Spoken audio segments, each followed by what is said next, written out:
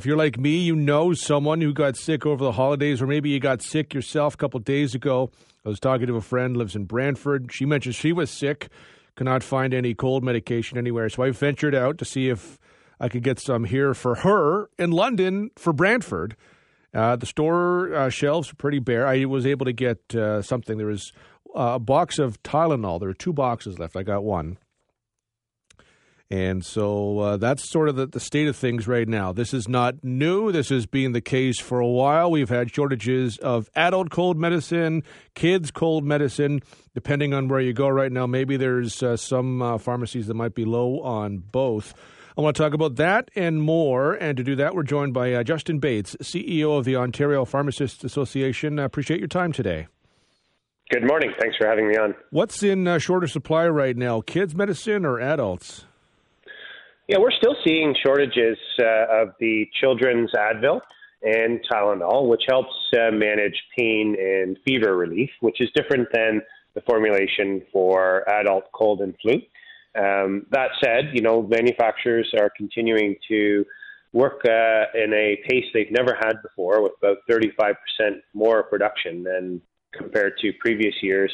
But the demand continues to outpace the amount of supply we have in the country, and that presents a lot of challenges for people in the middle of a cold and flu season as we're experiencing right now. What sort of challenges is that provided for pharmacists? I mean, you're kind of stuck in the middle here.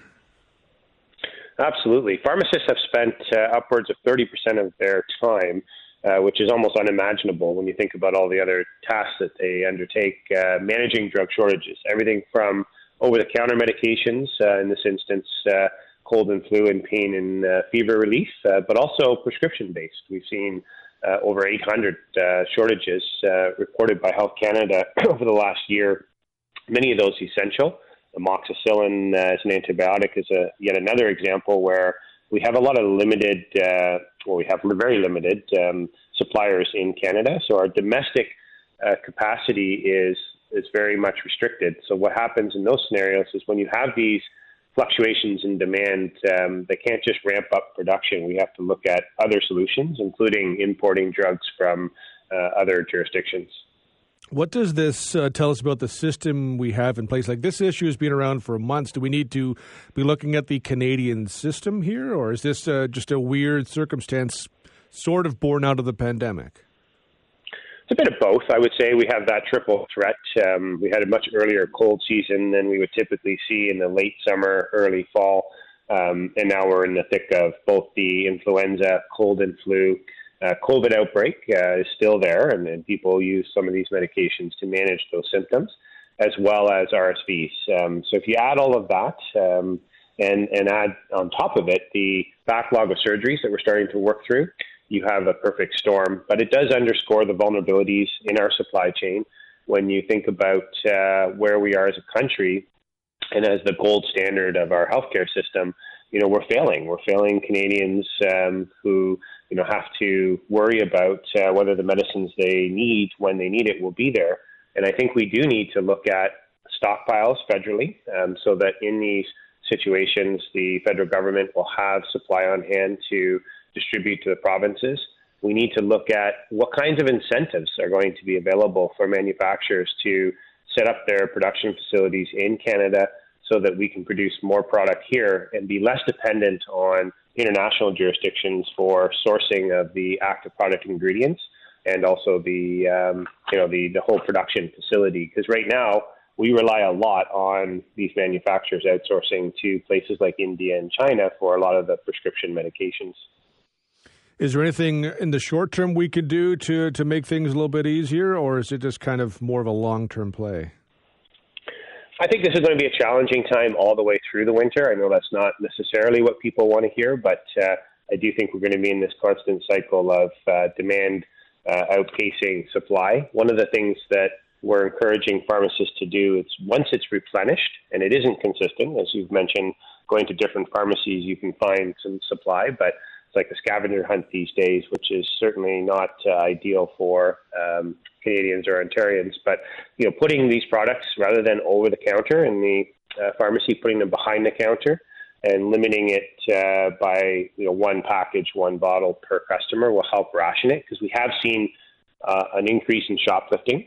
We've also seen an increase in panic buying, which is exacerbating the supply challenges. We saw that with toilet paper and other products during the pandemic. When you start identifying these challenges, people stockpile themselves, which is understandable. It's a human emotional reaction. So we need to put in measures to avoid that. And then, of course, there's home remedies that we need to continue to look at. Compounding solutions that many pharmacists can create formulations for patients. So there are some alternatives, but they are short-term. Pharmacists in Ontario now have prescribing powers for certain ailments. How it's early going, but how is that going so far? Tremendously well. We have a majority of the pharmacies providing the service for their patients. Certainly is early days, but I think what we've seen is patients' willingness to access these services through their local pharmacists, who they've trusted for a number of other health services. There's 13 that are available, and I would say that we're encouraged by what we've seen in the first couple of weeks to help create capacity in the system, address some of the backlog both in primary care and in emergency departments at hospitals, and ultimately to give patients more options for getting quicker and more timely treatment. It's early days, obviously, but if this does go well, is it something you'd like to potentially see expanded in the future? Yes, we would. We would like to harmonize with where the other provinces are. Ontario, while this is welcome, is one of the last provinces to jump on board by authorizing pharmacists to prescribe these medications. In provinces like Alberta, they have the authority to do almost all medications that are not controlled substances. So that would be your high watermark. But even in places like PEI, there's 35 conditions considered to be common or minor that pharmacists are enabled to assess and treat. So that's where we're going, but I think there's certainly an opportunity to build on this. We have Paxlovid prescribing, which is an antiviral treatment for COVID symptoms, as well as smoking cessation products. So there is hope there, and I think as we demonstrate the success and the public talks about the value that this has in terms of community-based healthcare services, then we'll be working with our partners in both primary care and public health to expand the list. We will follow with interest. Certainly appreciate the time today. Thank you very much. Good morning, and thank you. That's Justin Bates, CEO of the Ontario Pharmacists Association.